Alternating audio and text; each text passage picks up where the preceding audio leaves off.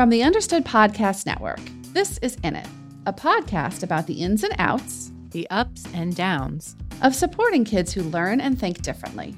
I'm Gretchen Vierstra, a former classroom teacher and an editor here at Understood. And I'm Rachel Bozek, a writer and editor raising two kids with ADHD. Today, we're talking about the challenge of figuring out if a worry you're having about your kid's social life is a them thing or a you thing. Right, because sometimes parental anxieties, maybe based on our own past experiences, make it hard to see clearly what's going on with our kids, especially when it comes to their social lives. Our guest today, Ellen, is mom to three kids ages 16 to 11. Her oldest, who we'll call Jay, has been diagnosed with written expression disorder and nonverbal learning disorder. Jay has never been super social, and the question of whether he has friends, or enough friends, well, that's something that's worried Ellen a lot over the years. And here's the thing. When Ellen was a kid, she was bullied and experienced a lot of loneliness. That experience, understandably, left her extra sensitive to the possibility that her own children might be bullied or simply lonely. We wanted to talk to Ellen about how we can learn to separate our own negative childhood experiences from the experiences of our kids. We're so grateful to her for sharing her personal story. Ellen, welcome to In It. Thanks for having me. So to start off, maybe you can tell us a little bit about your son, Jay. So he's a junior in high school, and he is a really great, pretty quirky, quiet kid who is very into band, in particular marching band. That's his big thing. But he's always loved school, and he's really excited about that. He's taking a bunch of AP classes, which is stressful, but I have been told that I need to stay out of it, and he has it under control. So Got it. I love that he's a marching band fanatic. I was in marching band. I played flute. What does he play? He plays the sousaphone. Nice. Oh, yes. Also a marching band kid, clarinet. So maybe we Oh, can fun, start Rachel. a little side ensemble. Yeah. So I understand that Jay has some learning and thinking differences. Can you tell us what his formal diagnosis is and what those differences mean for him day to day? Yeah, so he has a formal diagnosis of nonverbal learning disorder and also a disorder of written expression. So for the disorder of written expression, I would say he has everything that he wants to say in his head, but he can't figure out how to get it out of his head onto paper. It sort of dissolves. The words just dissolve.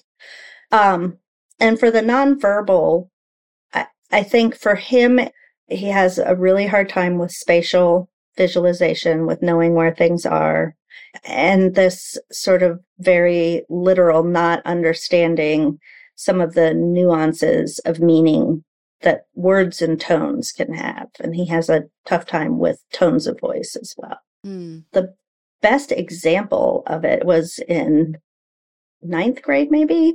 I got an email from his teacher, his math teacher, saying that his computer had been broken, so he had to do an in-class worksheet, and he had not done the in-class worksheet. And this was sort of shortly after we had gotten the diagnosis. So I went and talked to him, and I said, Jay, why didn't you do the worksheet? And he was like, I don't know, I didn't have to. And I was like, but she said you did. And he said, no. And I said, well, what did she say?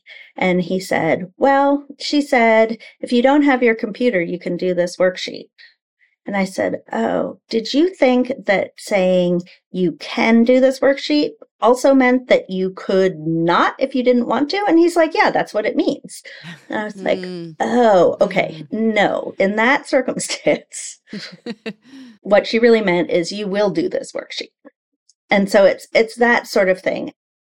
I think we're going to shift the conversation now to the heart of the matter, the topic today. What it feels like when we're worried about our kids' social interactions, when we think they might be lonely or not have enough friends. So When did you start to worry about Jay socially? I probably started in third grade. I just noticed that he wasn't being invited to as many birthday parties, and he wasn't inviting kids over to his house, and he wasn't being invited to go over to anybody else's house. And I was seeing other kids his age, really their social lives sort of expanding, and it felt like his was contracting. And did you ever talk to him back then about your concerns that he might be socially isolated? Was that something he seemed self-conscious about? So I didn't immediately talk to him, but I did sort of start at school gatherings and things. I started really paying a lot more attention. And I would watch, at any kind of gathering where there were other kids around, I would watch the interactions and sort of look for that kind of eye roll after somebody says something, or the like snicker that you don't see.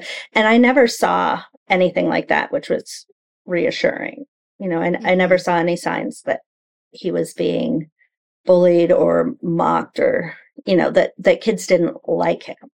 He has people he eats lunch with. And I saw signs that kids did like him. He just wasn't anybody's like super close friend.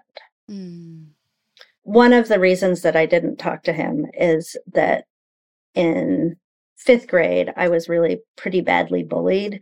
And so I spent a lot of my sort of third to maybe mid high school really feeling left out of things, and like worrying that I was being left out, and worrying that people, not really kind of feeling like I had my place or my people. And that was really painful. And it was hard for me to sort of tease out which was me putting my experience on him and what was his experience. And so I sort of talked it over with my therapist and kind of held back a little bit from talking to him. What does he seem to want socially these days?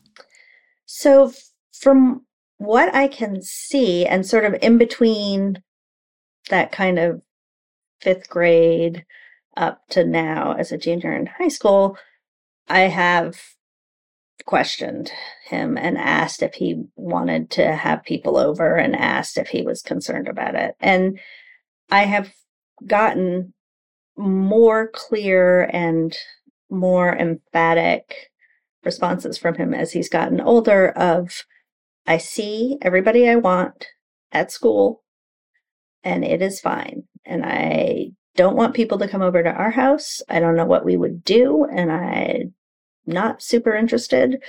And I'm tired, and I don't want to go over to anybody else's. And a little bit, he hasn't quite said it in so many words, but a little bit of like, you're making me feel like there's something wrong by asking this, which is the last thing I want to make him feel.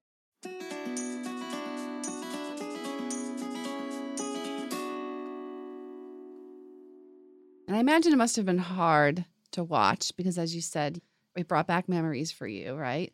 And also, I know, like, having kids, right, it feels like your heart's walking outside of your body all the time, right? So when your kid's not getting invited to something, or you just worry about it, it can be really difficult. How did you manage those feelings?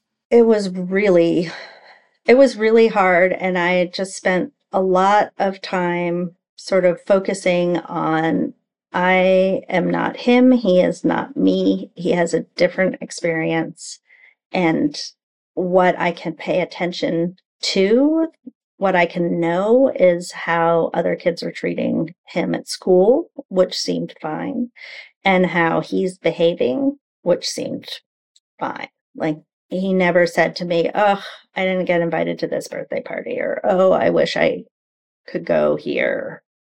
And he's not a super communicative kid, but I feel like there would have been something maybe.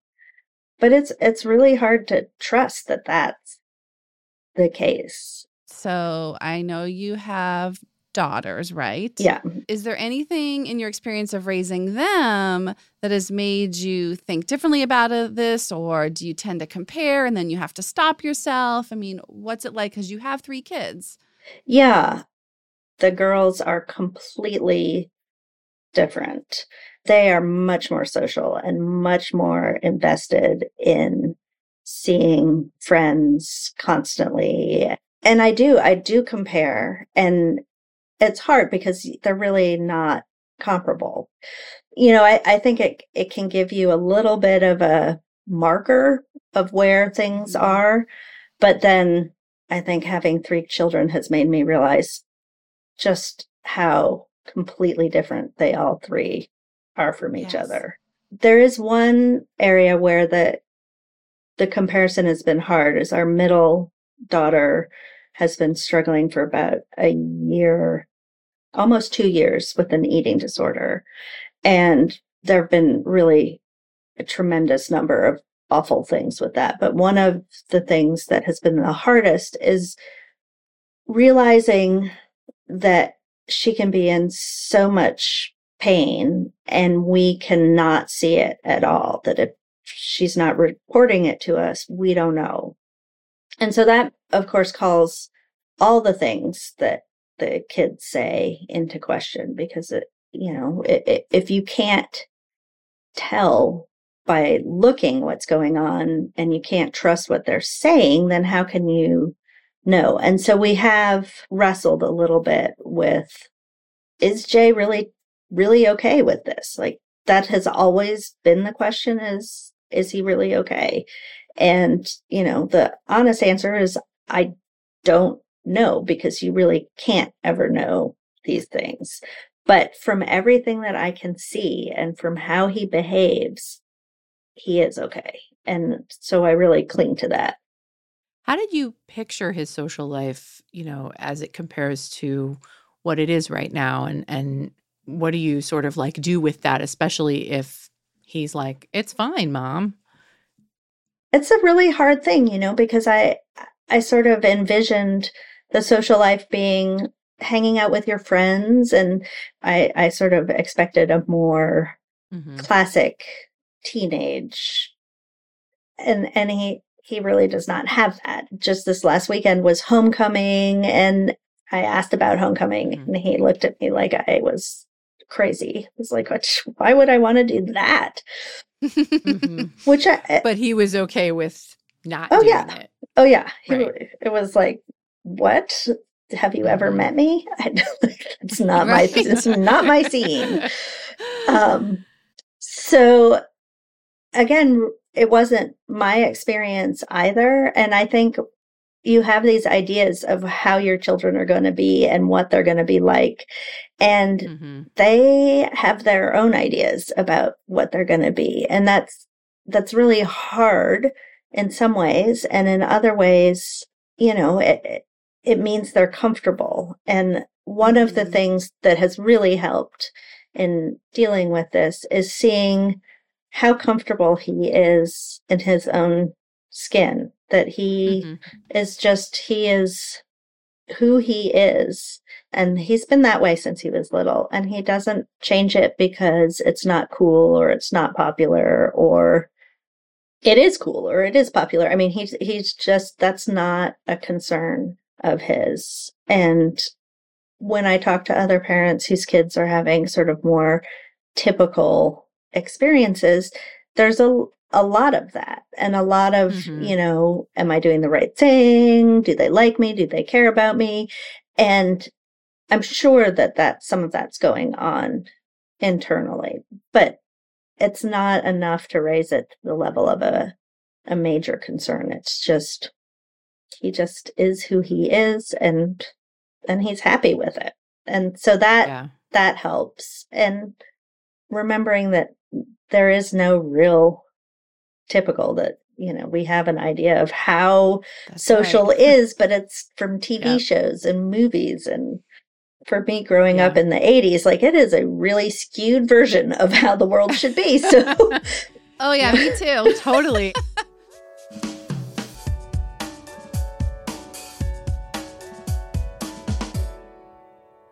So, based on all this, do you have any advice for other parents or caregivers out there who might be feeling similar things, who might be looking at their kid thinking, oh no, they're not social enough. They got to get out there more. I should force more play dates on them. What's your advice? So one piece of advice is to remember that more social comes with a whole lot more opportunities to get in trouble as they get older.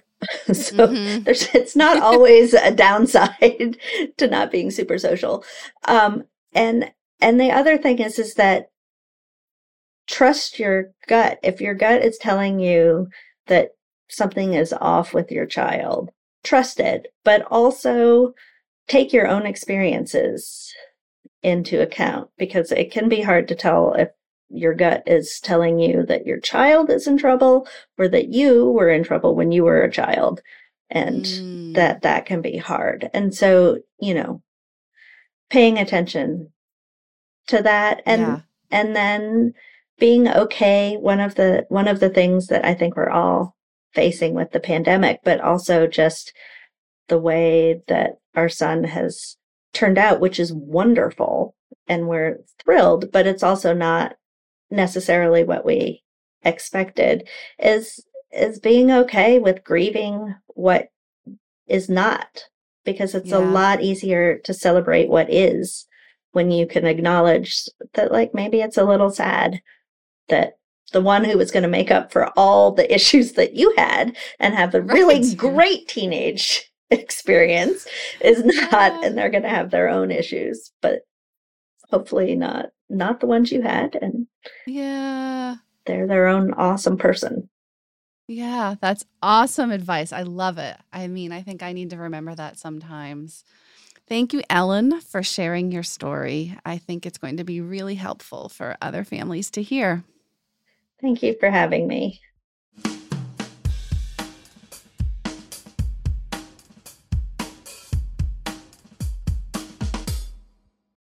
So our conversation with Ellen today was, about when we think our kid is lonely, but actually they're really quite happy with the way things are. But sometimes we talk to our kids and we might find out that they actually are lonely, that they actually do wish they had more friends. And so if that's the case, you're finding in your own home, Understood does have some great resources, and we'll definitely put some in the show notes. But Rachel, what are a couple tips for families who might be wanting to help their kid not be lonely and find some friends? Well, one thing that's really my go-to is talking to the teacher, especially if we're talking about grade school, elementary school, where the child really has one teacher for the most part throughout the day. Having that conversation and getting a sense of what the teacher sees, sometimes that's so different from what we see, and also really different from the stories that we get after school or over the weekend. And another thing that I have also had a really good experience with, and that I think parents maybe don't even always realize they can ask about, is social skills groups at the school.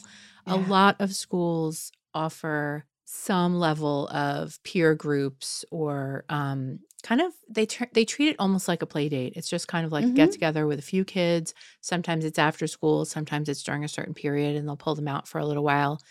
And what I've seen, which is really nice, is they kind of rotate over the course of the year. So lots of kids get to participate in this, and it almost becomes kind of like this thing you want to do, and like, oh, who's in the social skills group now? And it's a really nice way for kids to interact with other students who they either may not have ever hung out with before, or just didn't think were, quote, their friends. And, all of a sudden they're put into this small group of 5 or 6 kids, and they find that they have a lot of things to talk about. So, I've really found that to be a very valuable piece of school that I didn't even realize was there before the last year or so. So, that's what I see in the elementary school. But what about with older kids? If you have a high schooler who may be going through some experience of loneliness. Yeah, I mean, I think you're right. The school is a great resource. I think it's still okay to tap into the teachers and ask them what they're seeing. And if there are groups that are happening at school, sometimes there's a lunch group that may happen in teachers' classrooms. The other thing is, with high schoolers, there's lots of extracurricular opportunities, and they're not always what you think, like a sport or debate. In talking to Ellen, something that didn't make it into our episode, but was an interesting point she brought up, was that she did find a club that worked for her son. She encouraged him to join the D&D club, the Dungeons and Dragons club, and that's a role-playing game. And he loves board games, and so it's a club that's working for his interests, and that's a great way for kids to meet friends. And then one last thing I would say is, you can encourage your kid to volunteer. So outside of the classroom, volunteering is great for lots of reasons. But one of the things is that you'll actually meet other people, and possibly kids your age, maybe a little older, maybe younger. And sometimes you might meet an adult who could be a great mentor. So volunteering is a great thing to look into as well. So whether your child is lonely or just prefers being a loner, there are so many ways to work with it in a way that works for your child and also works for you.